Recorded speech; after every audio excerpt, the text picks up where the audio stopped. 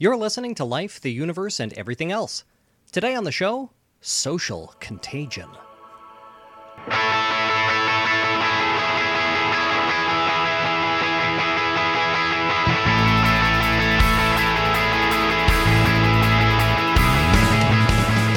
Life, the Universe, and Everything Else explores the intersection of science and society. If you have questions or comments about the show, or you'd like to suggest a topic, you can find us on Twitter or Facebook, or send us an email at lueepodcast@winnipegskeptics.com. Show notes and references can be found at lueepodcast.com.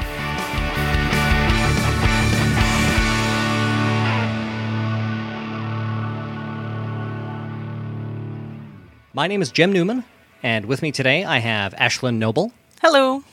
Laura Creek-Newman. Hi there. And Lauren Bailey. Hello. So today we are talking about social contagion.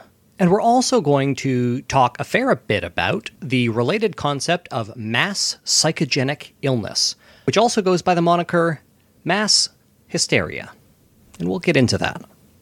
So I'm going to begin by sort of setting the stage, and then we're going to talk about a few famous historical instances of social contagion and mass psychogenic illness. But let's begin, if you'll forgive me, with hysteria. Colloquially, hysteria is a term describing an excess of emotion, a kind of ungovernable nervous excitement. And as many of our listeners and all of our panelists are aware, it is generally considered to be a heavily gendered pejorative term. Hysteria is, or was, or is? We'll get to that. A medical diagnosis.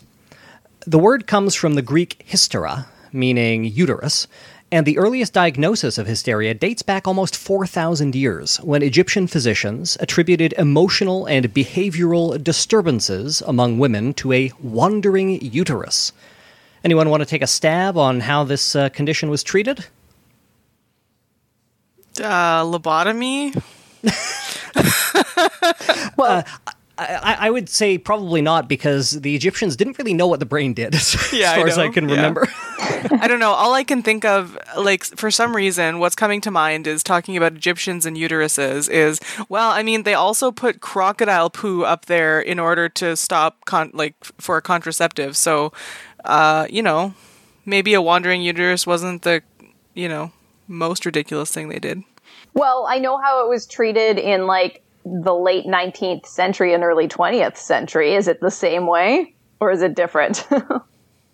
This, I'm sure, was different. Okay. You go ahead. Oh, well, in more recent times, hysteria was definitely treated with orgasm. Yep. This sounds decidedly less fun. Apparently, the two primary cures for the old wandering uterus were, one option was to apply pungent medicines to the pelvic area as a means of encouraging the uterus to wander back where it belongs. It tempted it back with good smells or pungent Keen sense of smell. Yeah. The other option was to force the patient to swallow foul-tasting herbs to, I think, scare the uterus back into its proper place. Behave or look what's coming. Yeah. That's so Anyway, funny. with apologies to Hippocrates and his oath, ancient Greek physicians apparently didn't know much more about physiology than their Egyptian forebears, and they took that explanation and just kind of ran with it. But they expanded the definition of hysteria to include women who were unable to bear children, or who just weren't interested in getting married. In the 19th century, hysteria was a common diagnosis applied to women, giving rise to a whole category of what are now called conversion disorders or functional neurological symptom disorders, such as hysterical blindness or paralysis. And as Laura mentioned, hysteria was treated with orgasm and gave us some technological innovations that many people still enjoy today. You can say what it is, Jem. Is this a family-friendly show after all these years? Are we turning a new leaf?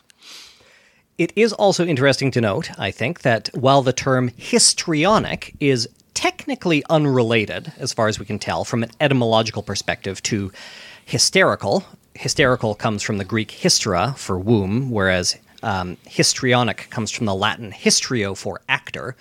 All that acknowledged, histrionic conditions are more often diagnosed in women, and arguably the legacy of hysteria lives on in such diagnoses as histrionic personality disorder, which the APA defines as a condition characterized by a pattern of attention-seeking behavior, seduction, and excessive desire for approval. Sign me up for that diagnosis. But I am getting increasingly off topic, something that I'm prone to do. We're supposed to be talking about social contagion. So I'll just leave you with this tidbit from the Wikipedia article on hysteria. Quote, lifestyle choices, such as deciding not to wed, are no longer considered symptoms of psychological disorders such as hysteria. Maybe I mean, that's medically. not really true, though. The more Yeah, you know. socially. Well, I mean, and I also think like a lot of psychiatrists and whatnot, you know, would say that they don't consider that part of the diagnosis, but when you actually look at how they treat people. Yep. So let's move on, with permission from the panel, to the actual topic of today's episode, social contagion. What is social contagion? Well, we don't know exactly. We can describe it, though. Those who study social contagion generally define it as something like transmission that doesn't rely on intent. And at this point, you might ask, transmission of what?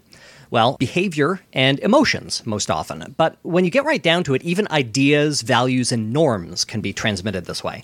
And here's where I cut my 500-word digression about hidden curricula. Okay, so... Good job, Jem. We're proud of you.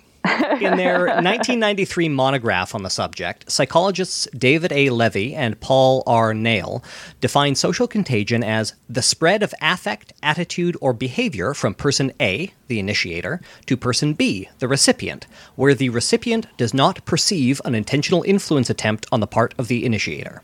So basically, if an emotion, belief, or action spreads from one person to another, and that influence isn't perceived as intentional, that's social contagion. Levy and Nail proposed dividing social contagion into three distinct categories: disinhibitory contagion, echo-contagion, and, with apologies, hysterical contagion. There's that word again. So, disinhibitory contagion involves the spread of behavior that the recipient actually wants, at least on some level, to engage in, but that they would normally avoid in order to comply with social norms. So, witnessing another person in the group engaging in this behavior has a disinhibitory effect. It gives license to other members of the group to follow suit. Disinhibitory contagion is characterized by internal conflict in the person who wants to engage in the behavior but is inhibited from doing so until the disinhibition happens. One thing that Levy and Nail note is that the mimicry in this case is imprecise, which causes it to differ from echo-contagion, which we'll talk about right away. So the behaviors may change as they spread according to the wishes of the people who are engaging in them. So an example of disinhibitory contagion might be nudity at a clothing-optional beach. People are normally inhibited from being nude by social convention, but when they see other people in the nude, it gives them license to be nude themselves. Another example that is often cited is asking questions in a classroom setting, where nobody wants to ask a question, but as soon as one person raises their hand and asks a question, you get a bunch of other people asking their questions in a snowball effect because they've been disinhibited. The ice has been broken.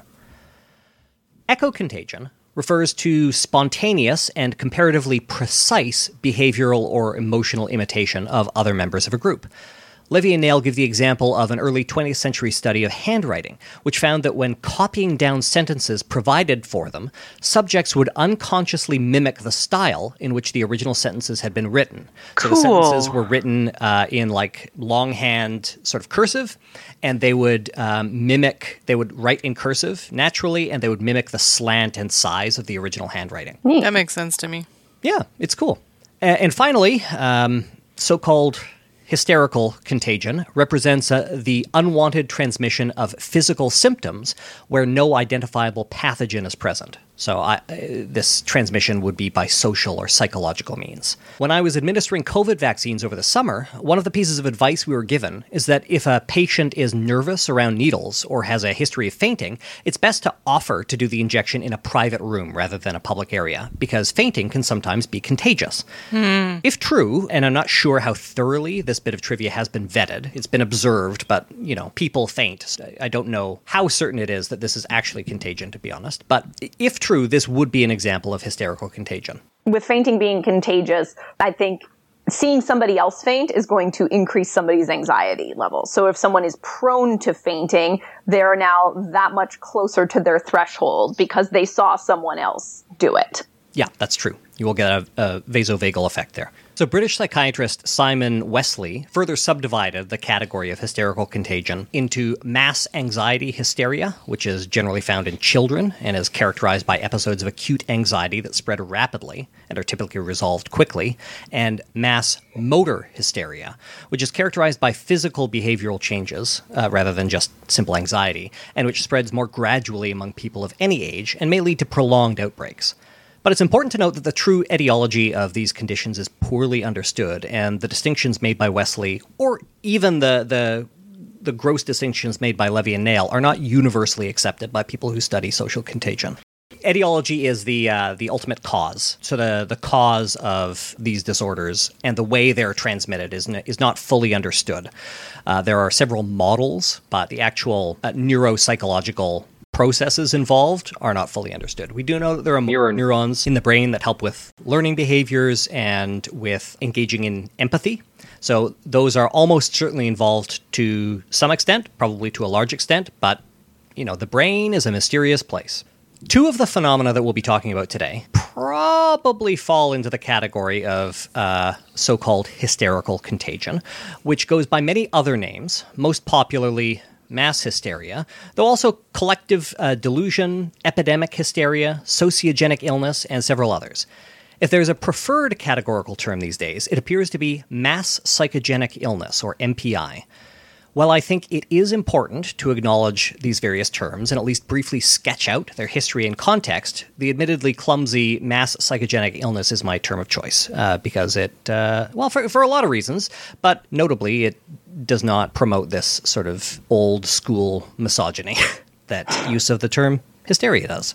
MPI is implicated in a wide variety of syndromes, as we will see. According to statistics compiled by the Tennessee Department of Health between 1980 and 1990, the most commonly reported symptoms in MPI are headache, lightheadedness, nausea, and abdominal pain. Early in the study of mass psychogenic illness, psychologists supposed that those who were deemed neurotic, prone to extroversion, and those with, and I'm quoting here, lower IQ would be more susceptible to MPI.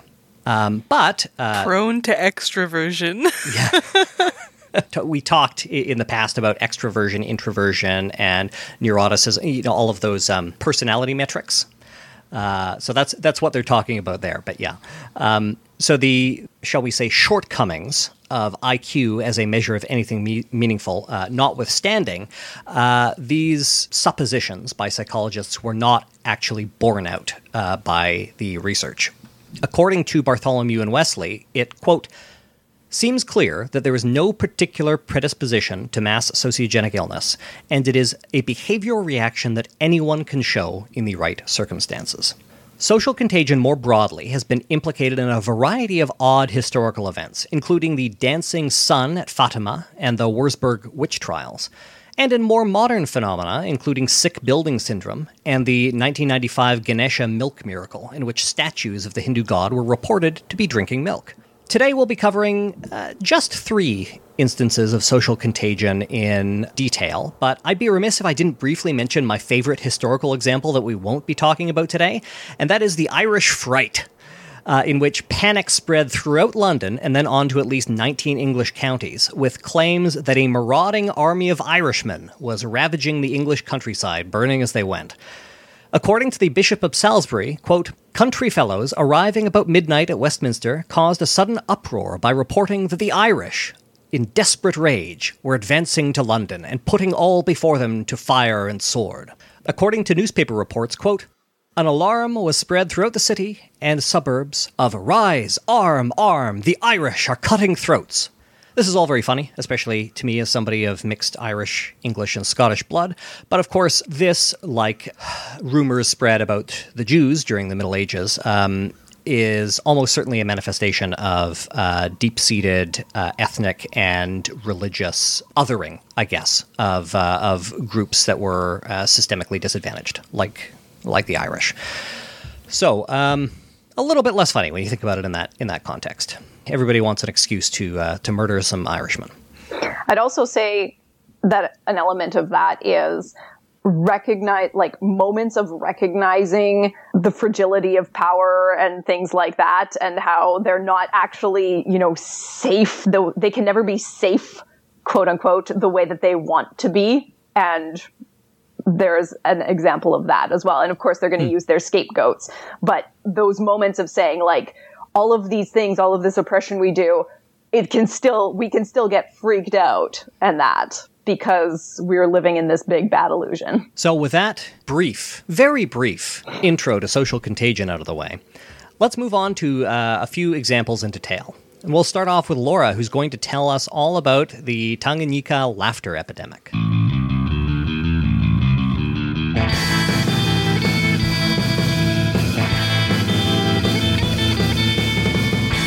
Thanks, Jem.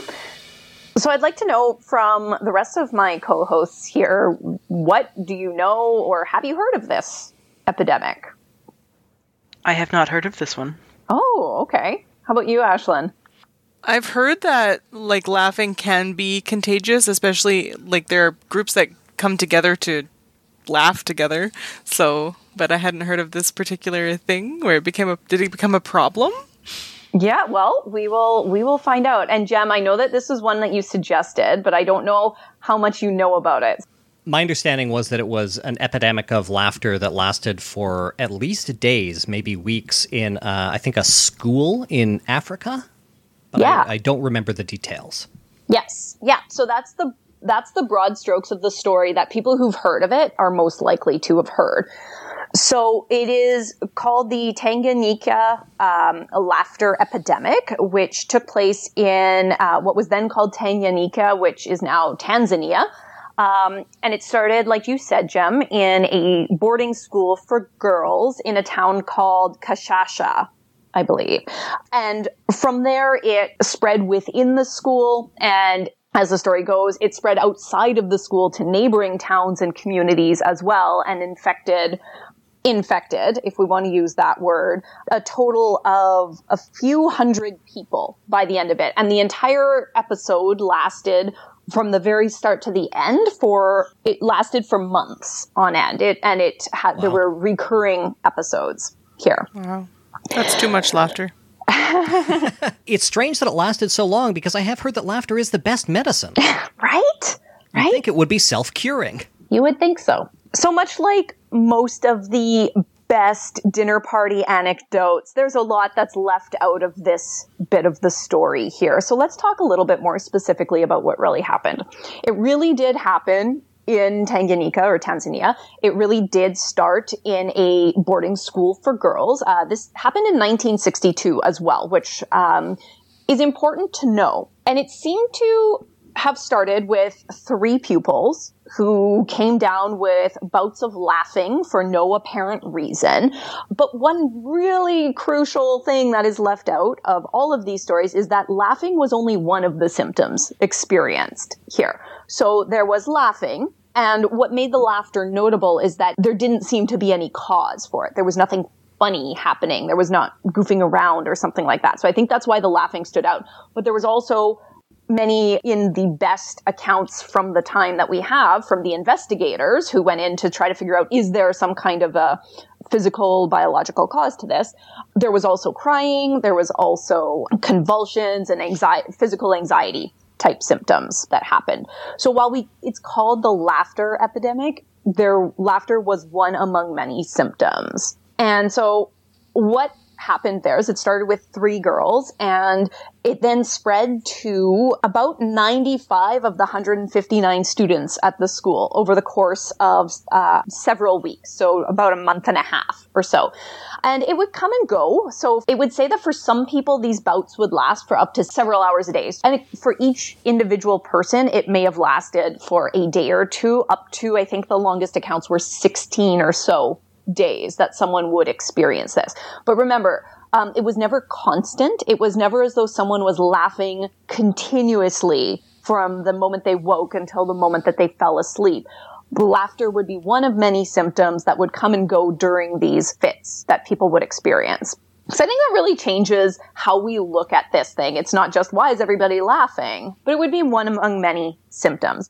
However, when you're looking at more than 50% of the school population, they did actually have to shut down the school because it was affecting so many students that they couldn't focus on classes. It was quite disruptive, which you can imagine if half of the class is crying or laughing or pacing or doing something like that. The illness did in fact spread from the school to the neighboring communities, and one of the biggest reasons for that is that the school needed to be shut down, and so the students went home to their families. And so any of the students who were still being affected by this or exhibiting these types of symptoms, we believe they then spread those types of symptoms to their community members. So it started off at an all-girls school, but then it spread to a variety of community members of different ages and genders as well. And then when the school reopened, there were some relapses, and it went forward like that. So all in all, it spanned a several month period. And like I said, several hundred people were affected. So that's the most accurate account of what was going on at that time. Like I had said, there were investigators that had gone in to try to find out if there was some kind of a physical or biological cause. There wasn't that they could determine. And then the investigation was pretty much done after that. And then the funny story, as we've heard it, or as we might hear it at a dinner party or something, remained. There's a few things that we want to take into account here, and it's really important to understand that the context of what is going on for these individuals. It wasn't just that somebody started laughing and then that made someone else start laughing. In fact, a researcher, C.F. Hempelman, wrote an entire article about this in, hilariously, the Journal of Humor, which I think is a great journal name, about how this actually had nothing to do with humor itself, and the laughter wasn't about something being funny at all. In 1962, or at the end of January in 1962, when the outbreak started, Tanganyika or Tanzania had just gained its independence. So there's a lot of upheaval and unknowns at this time.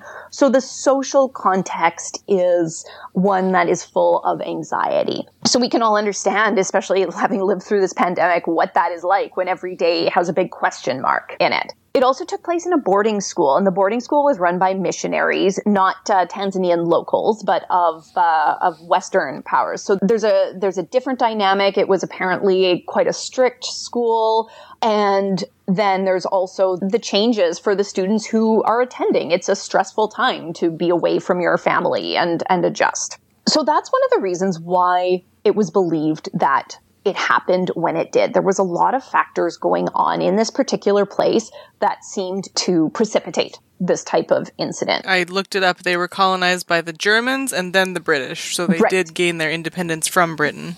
I also thought this would be a good opportunity to put in the factoid that the most common holiday in the world is independence from the British. I like that. Celebrated in the most countries. Fitting.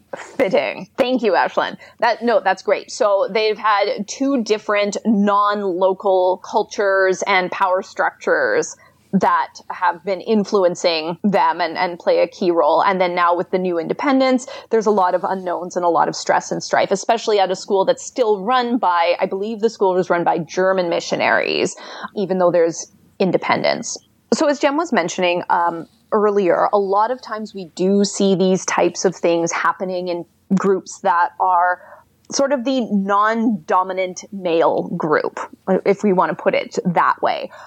And as Hempelman rightly points out, I believe, we want to think about what this group means. For most people in these groups, they're often much more disenfranchised. And so their outlets for anxiety, for change, for all sorts of things like that are much more constricted. Particularly, let's think about this context in a colonial type structure. So if you think about the girls at the school, girls in most cultures are seen as lesser than, given fewer opportunities and rights and so on and so forth. They're at a boarding school, so they're away from their communities and protectors, if you will. They are in a colonial context at that school. So in this case, they had one of the theories is that they had very few outlets for all of this anxiety. And so in some cases that can come out, as Jem had mentioned, as this mass psychogenic illness or as anxiety type symptoms. There's a couple factors that seem to have happened here. One is that it did seem to start with just 3 people, and we don't know exactly what happened or why it started with these 3 individuals. But in instances like this, it does seem that if there are individuals who have something like this and they have a bit more social status, that may be triggering for other people. So perhaps they were, I'm going to throw something out, but like the popular kids in the class, or maybe they came from the more notable families in that community or something like that. And so there's a bit of an authority or a safety in that by sticking with it. So that can be one of those factors that leads it to spread further than it might have otherwise. So that contagion, that social expectation or that disinhibition might have played a role in it. And then it seems strange that, well, why didn't it stop at the school? Well, the thing is, it did sort of stop at the school after a certain point, right? It died down. People had a chance to calm down a bit, but then they went out to their own communities and they were in contact with a lot more people. So if someone started feeling the anxiety again and started having those types of physical symptoms, then now more people than just the pupils at the school would be affected, and not just the girls, but maybe the brothers, the uncles, the neighbors, and then they would take it elsewhere. And so that's why it seems like this very strange epidemic, but it's really just that the people from the small area were no longer staying in their small area, and so if a relapse happened, it spread a lot further. So I'm getting a little bit into the weeds, but I think it's really important to recognize that it wasn't just a few schoolgirls that laughed all day long like they were having the best joke of their lives here.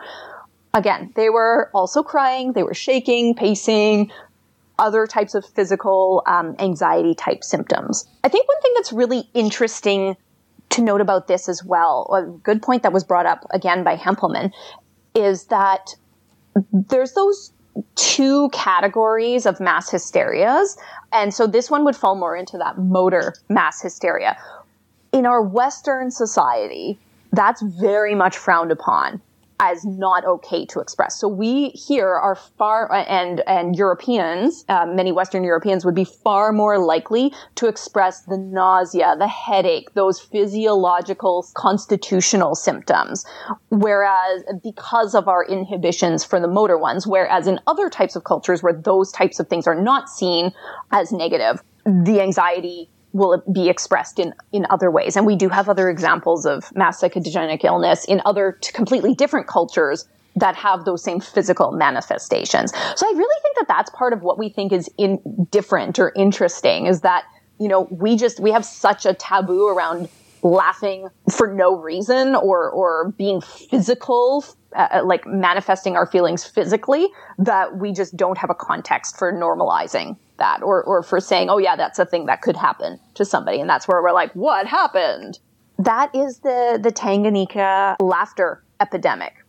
No one laughed for days on end. If anything, the longest accounts, it said it lasted for about a couple of weeks for certain individuals, but then it would die down. And so it was never continuous that whole towns or whole schools were laughing, but it certainly did disrupt life, especially for the students at that school in that time. But it seems like that in the greater context of some of the disruptions, it kind of makes sense.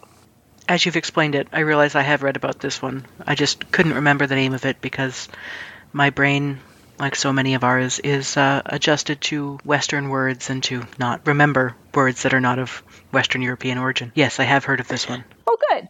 Well, I'm glad it rang that bell for you.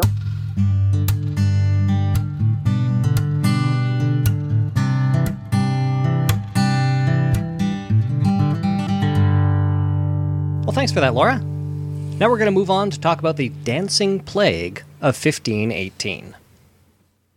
While the concept predates the 20th century, the first use of the term social contagion was by Herbert Blummer in his 1939 paper on collective behavior, in which Blummer describes the dancing manias of the Middle Ages. The most well-known and best documented of these dancing manias was the Dancing Plague of 1518, which took place in Strasbourg, which is today the seat of European Parliament. The dancing began in July of 1518, when a woman, identified as Frau Trophea in most contemporary accounts, stepped out into the street and began dancing fervently. She danced without interruption until she collapsed from exhaustion, but after resting, she stood and resumed dancing with vigor. This behavior continued for days, and soon more dancers appeared. Within a week, 30 or so people were dancing with her, and panic was beginning to spread throughout the city. Some blamed demonic possession, while others said it was a case of overheated blood. Overheated blood. Perplexingly, some city leaders decided that the best cure for the dancing was... Any guesses? Fervent More prayer. dancing? More dancing! I suppose that this is the like cures like approach common to many alternative medicines, such as homeopathy. City authorities constructed a stage in the city center and hired musicians and professional dancers to accompany the afflicted. And for a brief time, the dancing was officially sanctioned. But this, predictably, only exacerbated the problem, and according to contemporary reports, the dancers eventually numbered 400 or more. Several are reported to have died from exhaustion, although none of these deaths come from contemporaneous accounts, so they may be later embellishments. The dancing lasted for some 2 months, eventually subsiding in September. Its cause remains uncertain, but historians have advanced a few hypotheses to explain the event. Sociologist Robert Bartholomew argued for a religious motivation, proposing that the dancers may have been heretics who were convinced that their dancing would curry divine favor, and who managed to convert others to their cause. While this is certainly an interesting hypothesis, I was not able to find any evidence to support it specifically. Although, we will get into kind of a tweak on that a little bit later. Another popular explanation for this, and some of the other dancing plagues, involves a fungal disease. Cockspur, formerly Claviceps purpurea, is a fungus that infects several cereal crops, including rye, resulting in ergotoxicosis in those who consume it. Ergotamine is a psychoactive substance. In fact, it was from ergot that Albert Hofmann first synthesized LSD in 1938. Symptoms of ergot poisoning include nausea, vomiting, and diarrhea, followed by painful seizures and spasms, mania, and psychosis. Dry gangrene may also follow, as ergot also reduces blood flow to the extremities. Ergotoxicosis has been proposed as an explanation not only for dancing plagues, but also for historical witch trials, including those in Salem, Massachusetts. However, medical historian John Waller does not accept this explanation. He writes in The Lancet, quote, "Epidemics of ergotism certainly occurred in medieval Europe when people ate contaminated flour. But this theory does not seem tenable, since it is unlikely that those poisoned by ergot could have danced for days at a time. Nor would so many people have reacted to its psychotropic chemicals in the same way. The ergotism theory also fails to explain why virtually every outbreak occurred somewhere along the Rhine and Moselle rivers, areas linked by water, but with quite different climates and crops." Waller's preferred explanation for the dancing plagues is a stress-induced mass psychogenic illness. Outbreaks of MPI are often triggered by societal stresses, as Laura mentioned, and Waller notes that the region was ravaged by disease and famine. Quote, "High levels of psychological distress significantly increase the likelihood of an individual succumbing to an involuntary trance state. It is unlikely to be a coincidence, therefore, that the 1374 dancing plague spread in the areas most savagely hit earlier in the year by the most devastating deluge of the 14th century. The people of Strasbourg and its environs were similarly experiencing acute distress in 1518, after a succession of appalling harvests, the highest grain prices for over a generation, the advent of syphilis, and the recurrence of such old killers as leprosy and the plague. Even by the grueling standards of the Middle Ages, these were bitterly harsh years for the people of Alsace." That's a lot going on. Yeah. What's more, MPI manifests in ways that are shaped by local beliefs and anxieties. Such outbreaks of dancing were sometimes referred to as the Dance of St. John the Baptist, or St. Vitus Dance. St. Vitus was a Christian martyr who today is remembered as the patron saint of dancers and people with epilepsy, and who was traditionally venerated with wild dancing in front of a statue on feast days. Dancing epidemics were blamed either on angry spirits or on the saints themselves, but in either case, local beliefs held that venerating St. Vitus or St. John through dance could cure the condition. So I'll quote Waller again.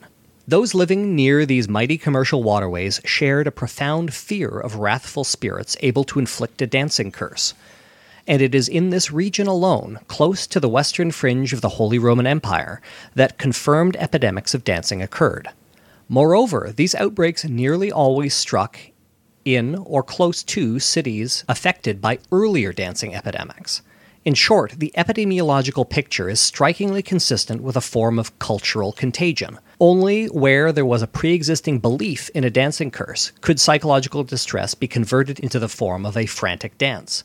Every so often, when physical and mental distress rendered people more than usually suggestible, the specter of the dancing plague could quickly return.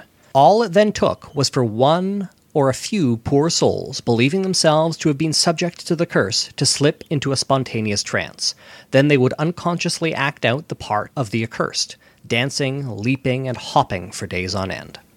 Today, the term St. Vitus dance has been misappropriated in the medical field as an alternate eponym for Sydenham chorea, a pediatric neurological disorder characterized by involuntary movements that manifest alongside rheumatic fever, and it is completely unrelated to historical dancing epidemics.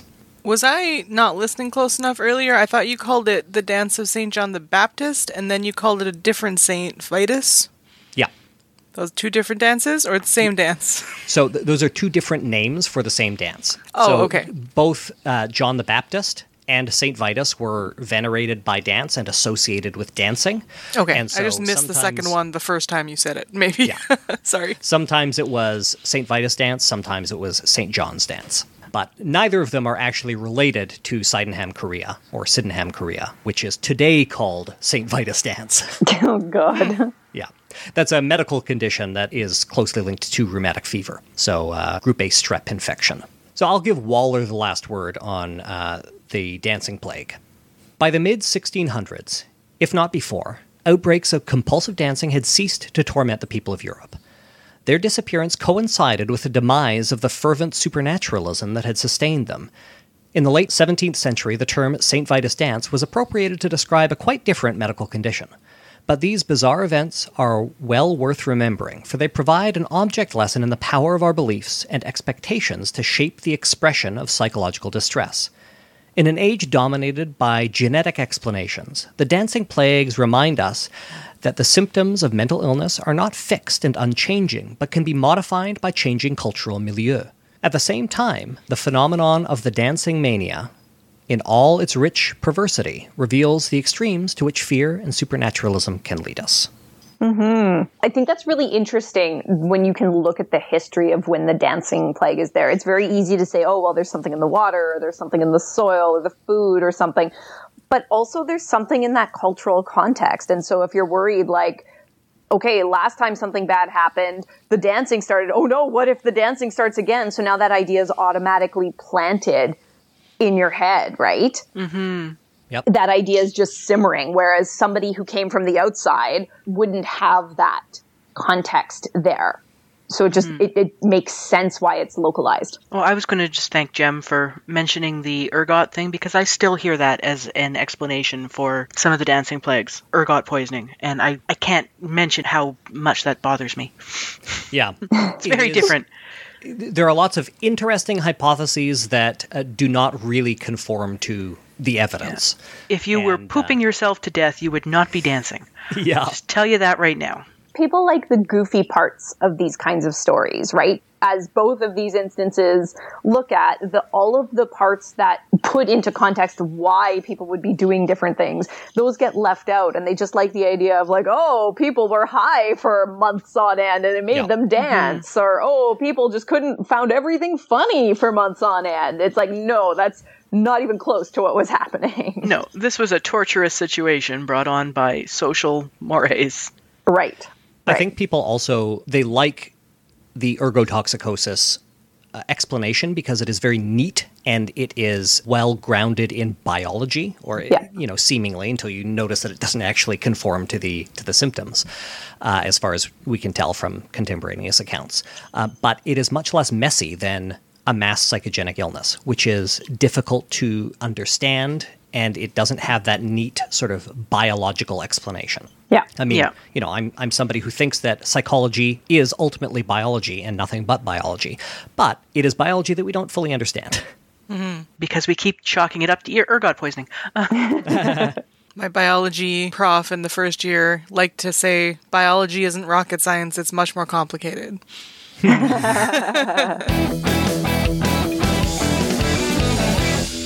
So why don't we move on now to something a little bit lighter, and Ashlyn is going to tell us all about the windshield pitting epidemic of Seattle. Yeah, it's kind of a silly little story. I found it interesting that all of the articles I read about this had almost exactly the same set of facts. So I'm really curious about, were there only a few primary sources to go on here? But the media plays a big part in the story, so that's also interesting. Something to keep in mind, that I don't know how I feel about some of these facts. Media loves to play a game of telephone and report I feel like this might be on. The equivalent of those AP stories that just get circulated everywhere with zero extra detail or change. Yep. But here we go. So it started in late March of 1954 when people started noticing small pits in the windshields of their cars. This was in the northwestern Washington state community of Bellingham. And initially, the people who made the complaints and the police believed that because of the small size of these little divots or pits in the windshields, that maybe it was children or vandals using BB guns. This was the working theory, and they wanted to catch these hooligans because it was 1954. Well, these days they wouldn't so much catch them as shoot them dead, but... They wouldn't be using BBs against them back. They initially thought they were vandals using BB guns, and reports started to come in from various areas of town, and the police would go there and look around for the vandals, and they wouldn't find any vandals, rinse and repeat. And then it started to spread out of this tiny little place and into surrounding communities. Surrounding communities started to get reports of, oh God, now my car has pits on it. Come catch them. They must be here because this wasn't here before. And it sort of became a thing that it was sort of spreading out in a wave around Bellingham, and it was going towards Seattle. Dun, dun, dun. It was closing in on the big city. I'm picturing the police corkboard with strings and a big arrow pointing to Seattle. Yeah. On the morning of April 14th, Seattle newspapers ran front page reports of the events that had transpired north of them. The afternoon papers carried similar stories. And then that evening, the Seattle police got a report that 3 cars had been damaged in a particular area of town, and they rushed to the area. Nothing was found. They started getting... all of their police cars would be stopped on the road by people being like, "Officer, my windshield is damaged. It wasn't like that when we started," ridiculous things. The whole police force was just taken up by dealing with this ridiculous problem. Even police cars parked in front of precinct stations suffered damage. Who could be so bold? April 14th was the day that they had the big newspaper stories. April 15th, they were swamped with calls. 3,000 windshields were reported as being pitted. The mayor of Seattle ended up sending, I guess, telegrams. That's what wired means, right? They telegrammed? Sure. Yes. Lauren's nodding. Jem looks confused. Jem's asleep. No, I'm just wondering how an army of Irish folks with slingshots managed to make it all the way to Seattle and pit all those windshields. Slingshots, not BB guns. That's an interesting idea. The mayor of Seattle contacted the Governor Langley, and even President Eisenhower was like, "Please, Oh boy. something is happening." That's my favorite part of this story, the fact that they called the president. Yeah.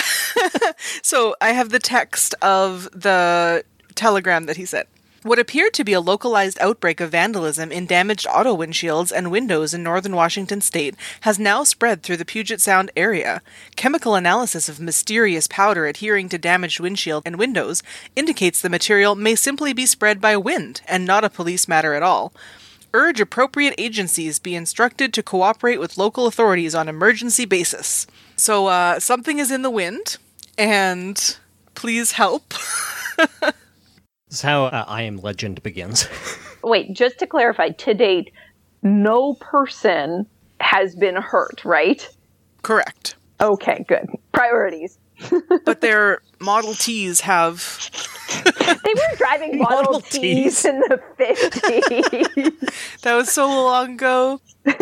You know, their beautiful, precious cars had tiny holes in the windshield. Okay, most of them say they were tiny. Some of them said they could measure up to a 1/16 of an inch deep. Okay. What? Oh my god. Oh my god. Oh my. This was not a big deal. This is infuriating, but please tell the rest of the story. Much lower stakes than your stories, definitely. Nobody died at all. I mean, nobody died in my story either, but there was at least a legit reason to be upset. Yeah, and like, you know, it's not fun to cry and laugh for that long. No. Okay, so the sheer numbers of damaged windshields ruled out hoodlums in the minds of almost everybody. So they decided no longer BB guns, has to be something coming on the wind. Did it rule out no good nicks, though? There were many theories that were spread around about what this could be. Would anyone like to guess some of the theories people had? Aliens. The Irish. Gem. Ooh, this is 54, you said? Yeah. Oh, Definitely yes. nuclear fallout. Yeah. Yeah. Yeah. The Tanis podcast equates it with Tanis, in the mythos in the Pacific Northwest. They had an entire episode about this. Lauren really wants everyone to listen to Tanis. I know. I don't have time for podcasts, but It is I've heard it's bonkers. Okay, so here are some of the theories that were going around. The Navy's new 1,000,000-watt radio transmitter at Jim Creek was converting electronic oscillations to physical oscillations in the glass. Navy commander at the time called this theory, quote, completely absurd. That's not how that works. That's not how anything works. Cosmic rays bombarding the Earth from the sun. But Excuse me, not bombarding the Earth, bombarding northern Washington. Yes, only and only spreading out from a point there. And only the windshields of cars. So little was known about cosmic rays that this theory could neither be proved nor disproved. So it just was floating out there. A mysterious atmospheric event. That's not an explanation. Yeah, just something happened in the atmosphere. It was caused by a mystery. So for some reason, a big one was the eggs of sand fleas. Somehow sand fleas were laying eggs in the glass and then were hatching and causing these pits and like spreading rapidly again on the wind from this one town for some reason. So people have no idea how glass is made. Yeah. Well, and I believe this would have been before laminated glass, right? Because I don't think you would see this kind of pitting these days. Like you get... I guess. I don't know anything about it. Non-radioactive core debris from nuclear bomb tests. That seems very specific. Yeah. Like very weirdly specific. Well, probably because they brought out radiation meters and couldn't find any signs of... Yeah. Oh, right. Yeah, I forgot to talk about that. So, of course, the original one was like, oh my god, it's something nuclear, we're being attacked. But the sheriff suggested that it might be radioactivity released by recent H-bomb tests in the South Pacific. Mm-hmm. And so they brought out Geiger counters to run over all of the windshield glass, and all were free of radioactivity. But after that, the sheriff was like, no human agency could have created all of this, so there had to be something else going on. I didn't run across any information that anybody ever blamed it on aliens. I'm sure someone did. A lot of people will argue against using the term Geiger counter for radiation detectors just because Geiger, was a Nazi. Oh, okay. But, good to know. What did you call it? Just a radiation detector? Yeah. That's fair. Again, that was the 14th and the 15th. The sergeant of the Seattle Police Crime Laboratory declared, after all of the testing was done and they had done whatever they could, the reports are 5% hoodlumism and 95% public hysteria. Hoodlumism, not hooliganism? Hoodlumism. Isn't that a good word? Ooh. I really liked this kind of analysis from one of the articles that I read from Neatorama. But I think it really puts it in a way that I didn't want to paraphrase it because it was just a really good suggestion. The Seattle pitting incident has all the key factors, including ambiguity, the spread of rumors and false but plausible beliefs, mass media influence, recent geopolitical events, and the reinforcement of false beliefs by authority figures like the police, the military, and political figures. This combination of factors, added to the simple fact that for the first time people actually looked at their windshields instead of through them, caused the hubbub. Yep. Yep. That's what I was thinking. It just ended up being people were hearing that other people's windshields were damaged. They looked at their windshields. Oh no, they are damaged. I have also been a victim. They tried to prove to people over and over again, like, for example, why isn't the back windshield of your car got any issues? How come the windows of our houses haven't been affected? How come no other glass is displaying this kind of issue? One of the things that really freaked people out was they also found it on like airplane glass and the glass of basically all large vehicles. Because that's what happens. It was 1954. Yeah. Exactly. Yeah. My favorite part, though, is by April 17th, there were no more reports of pitting incidents because they had published, hey, we think it's basically not a thing. And then all of a sudden, nobody was concerned anymore. Nobody wanted to be called or be told that they were making it up. So they stopped. Whereas today, I'm sure that those reports would have absolutely no effect. Yeah. The government's covering it up. Yeah, exactly. I'm really reminded of the way sort of network contagion, social contagion, like spreads online these days, and how it becomes so much harder to eradicate. Like, you know, obviously thinking about all of the COVID misinformation out there and like that, and because there are so many additional vectors for social contagion now, or new and exciting vectors, it is really tough, and it's something that's going to be with us for a long time, I think. One thing that I came across in my research is the idea that these mass psychogenic illnesses, we often think of it as, I guess one idea that I came upon in my research is that while we think of these mass psychogenic illnesses as these very discrete and unusual types of events, these types of things have continued happening, and it's not just left in the 50s or 60s or 1500s or anything like that. You know, there are instances in the 80s. I mean, now even what we're seeing could be considered it. And one great example, I thought this was a really interesting way of thinking of it, is like the moral panic or like the satanic panic and that of the 80s. That's like a mass psychogenic illness right there. Mm-hmm. People aren't dancing in the streets uncontrollably. People aren't having bouts of uncontrolled emotional outbursts and things like that. But they are in a way because their whole lives are disrupted by something that suddenly appeared, and they are having anxiety symptoms and difficulty coping and all of those types of things. So I thought that was a really great way of contextualizing that these are not things that are gone. We're not past them. And looking at how people react, even today with the anti-vax things or the COVID conspiracy things, and the way that people are legitimately upset or having breakdowns over it, even though it's not true and there's a lot of misinformation, like that's a mass psychogenic illness. I mean, how many people are listening to Joe Rogan tell them to eat horse paste? Right. And how many are doing it just because I would consider that a mass psychogenic event. And if your reaction on hearing Lauren call it horse paste is ivermectin is for humans as well, well, it can be if you have a prescription. Parasitic worms. Yeah. But that's not what COVID is. No. And people are legitimately going to feed stores and getting things that have pictures of horses and sheep on the bottles and that have taste like apple. They're not making applesauce for humans that they sell in the feed stores. I'm sorry, folks. In a lot of cases, especially when you don't have any insurance coverage, you're not going to be able to afford human ivermectin if you do manage to get a prescription for it anyway, although there are plenty of doctors who will sell you a prescription for it in the States. But it is very common in disadvantaged communities to buy the veterinary equivalents of medicines.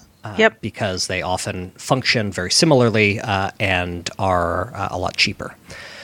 Which is just a reflection of the sort of precarity and desperation that a lot of people find themselves in due to, our good friend capitalism. I did not mean to demean anybody who has to feel like they need to go out to alternative routes but ivermectin does not cure COVID. No, but that's the thing. 99% of people who are currently in the market for ivermectin should not be in the market for ivermectin. Yeah. Now, there was a big preliminary study that was published on preprint server that showed that ivermectin does help for COVID, and that study was completely fraudulent, as was well documented. So that's a cool story to go look up. There are lots of problems with preprint servers, but yeah, that ivermectin does not do anything for COVID and is extremely dangerous in a lot of cases, especially the way people are taking it. And of course, nothing in this podcast should constitute medical advice. Consult your own physician, please.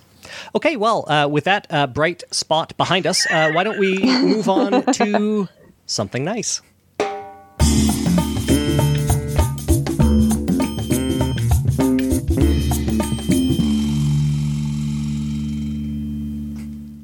Who has a something nice to share this month? My something nice is, I have started a new Stardew save file.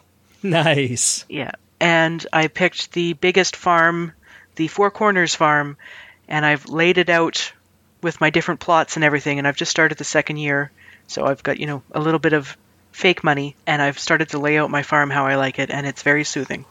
God, I love that game so much. That's lovely. Mm-hmm. That's my something nice, is playing baby video games. I call The Sims my dollhouse, so I'm just sitting there playing with dollies when I'm playing The Sims. I actually, I loved Stardew Valley, and Kira got into it after she kind of got tired of Animal Crossing, and so we've been farming together. Lovely. Yeah. It's such a calming game. I made Ashlyn and Dave look at my farm the other day. You didn't make us. Ashlyn, why don't you go? We went on a really lovely hike yesterday. Lauren and myself and our friend Aaron, we went out to Epinette Creek in Spruce Woods, and I had previously done the Devil's Punch Bowl there, where it's all hills and all of them are made of sand, so you have to basically climb up every hill twice because you put your foot in and you sink, and you put your foot in and you sink, and it was definitely the hardest hike I've ever done. It was very hard. I remember saying when I got home, I looked at my Fitbit data, and at no point did I hit what they call the peak heart zone. So I said, my heart just doesn't go that high because I could not possibly have worked harder. But this trail that we went on was really close to it. It's in the same provincial park, and Aaron had told us that it was lots of hills and sand dunes. So I was like, oh God, it's going to be this again, except longer. So I was like really prepared to put all the effort in, and it was like really fine. Yeah, it was a great hike. Yeah, just really happy with how good my conditioning has gotten for stuff like that too. And like this morning, both of us feel fine. We're doing good. We're going to go for another. We're going to try to go to Assiniboine Forest after we record and see if we can do back-to-back 10K days. Nice. Ooh, nice. That sounds awesome. Good for you. Yeah, I'm worried about the state of my quads, but it feels really good to feel good in my body. Yeah. That's awesome. And I got jealous, which is why I'm hiking with her. There is something to be said for feeling good in your body, gotta say. How about you, Laura? I think my general something nice, it's nothing that happened this month per se, but my best friend lives in the same city as I do now, and I just love that. I just love knowing that. So it's not a new thing, but I just want to throw that out there. Still relatively new, right? It's still relatively new, but Does she listen? sorry, no, Could she? doesn't. Does she listen? No. Could she? Not yet. I don't know. Adam might. We'd see. But yeah, so that's a general something nice. A more specific something nice. I have some really, really lovely peppers growing in my garden. This year, my pepper plants, the few that made more than one, made some really good sized, hefty peppers. And Nice. that is something that I don't always get. So I'm happy about that. Yeah, we got one pepper this year, so I'm jealous. Aw, I was telling Very Jem. small. Out of 2 Oh. plants.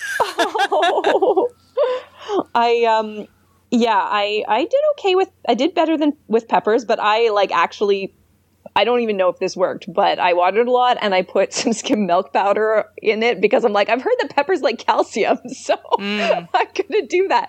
No idea if that works, but I got some nice peppers, and Jem is going to enjoy lots of green peppers. Always do. Provided somebody else cuts them. Oh, who needs to cut a pepper? Just bite right into that thing. That's Oh, the way I I eat thought it. you. I You've thought you were gotten over scared your of the fear inside- of mold? Yeah. Yeah, I did some studying and discovered a while back that pepper mold is actually not much to write home about. Oh, all right then. Science, folks. I usually bite a hole in it, sort of peer inside, and then just nibble away. I mean, speaking of gardening, another nice thing that we've had is that it feels like July out there. It's been so nice. It's almost October, and we were still hiking in short sleeve shirts yesterday, so that's pretty cool. Jem, what's your something nice? My something nice this month is also long walks.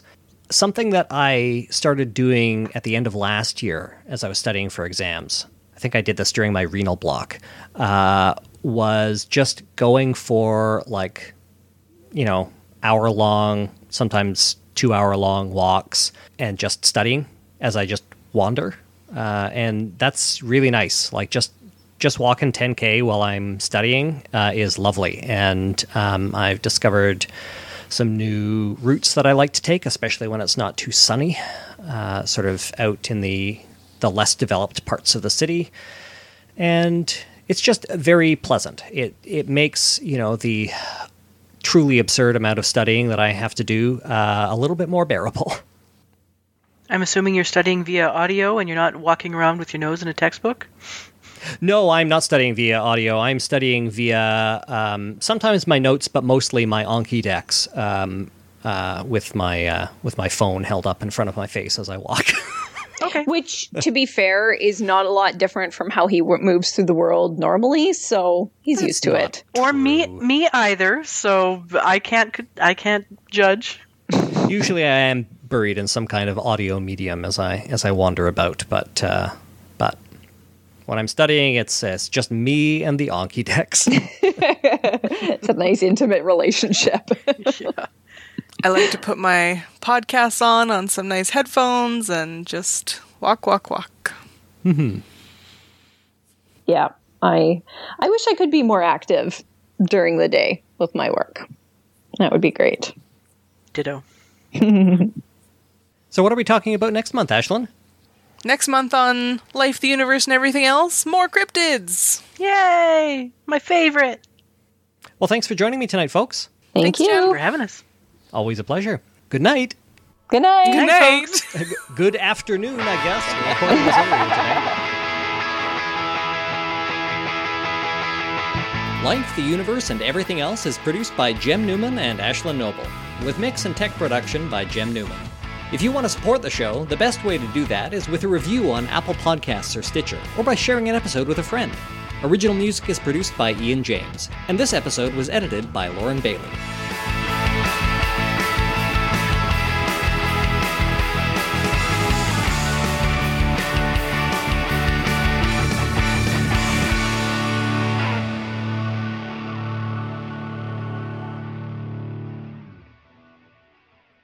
Life. Don't talk to me about life.